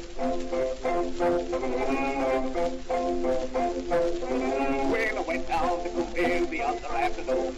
There was all a yellow girl, her name was Cookie Lou. She was sitting on the rail, fence the hill with the man. She was a melon, the fence to be the man. Says I'm a Cookie dear, when you give your heart to me. You see my heart, boy, visit on the sea. The juice from the watermelon trickles down the chin. Make me take $100 and you like to take. Then a nickel of a watermelon, ha, ha. Nickel of a watermelon, ha, ha. But that's the main when they have another spoon. And it's something like the watermelon goes to hungry. A lot of people don't know that. It's No, a I lot. didn't know It's that. a lot of things that I thought it meant go get the ice cream. Nah, but that's what that actually means. Well, leave it to me to affiliate anything with food. Yeah. Well, to his point, here's another subject that I was unaware of, but it was brought to my attention by a security guard in Louisville. You were talking about the guest host or the guest off of the Oprah show, and this was something similar. He brought to my attention. Did you know the drawing of the map? Whenever we see the map in school and everything else in all of our textbooks, we all know it's distorted because it's a round object on a flat surface. Right. Okay, but Well, don't tell a flat earther that. Okay. They're not going to agree with you. But in the idea, in the framework of social conditioning, there's something else that has been done to the map that people don't realize in the drawings of the map. And that is the northern continents are distorted and disproportionately larger than the continents in the south. And the reason for that is to show the supremacy northerners compared to the minorities of the natives to South America or the natives in Mexico. How many white skin color people live in South Africa, though? No, that's not the point. The point is, it's social conditioning of the idea that they are smaller, right? The people who live in those continents aren't as large as they're supposed to be. It's just the framework of, okay, it's interesting because you would think that, oh, well, there's not that many of them. There's, it's like I said, it's a frame of brainwashing, and I wish I could come up with the video. It's out there. I don't know if it was on Donahue. Actually, I think it was on Donahue.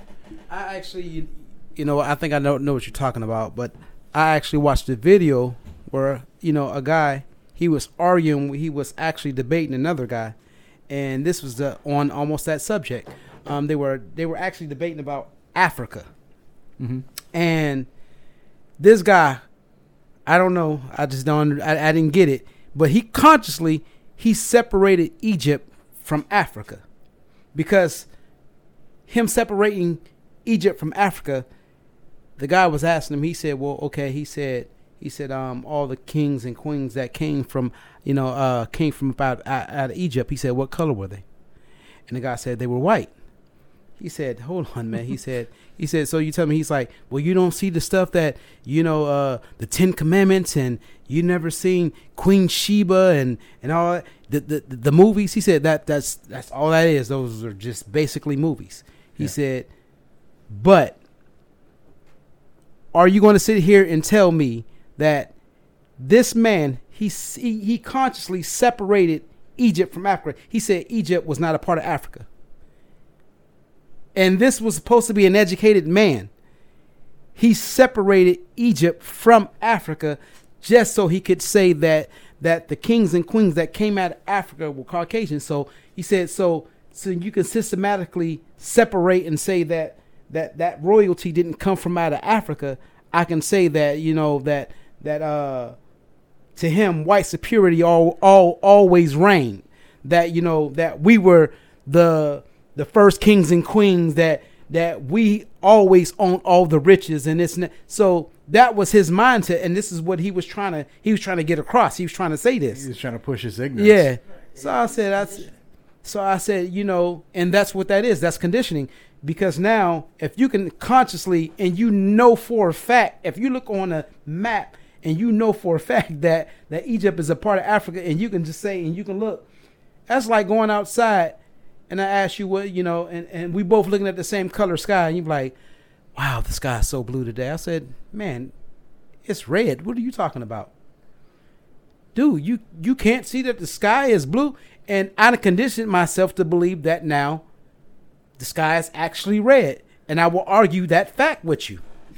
Jeffro's having a fit over here. Right. Now, He's to on that his point, level right now. that interesting, real quick, and I don't have any references on this right now that I'm going from memory, but there's also, to the point of conditioning, and there's a belief, or there was a study, or I'm not sure where I remember getting this, but what it was saying to the point was that the color blue actually didn't even exist prior to the 600s or 700s or something along those lines, because people actually referenced the color blue and recognize that within the same spectrum of the color green. So the thought, or if you want to use it as a thought experiment, the question is, was the color blue always around, or did it not come into existence until your eyes were brought to the realization that blue was separate from green?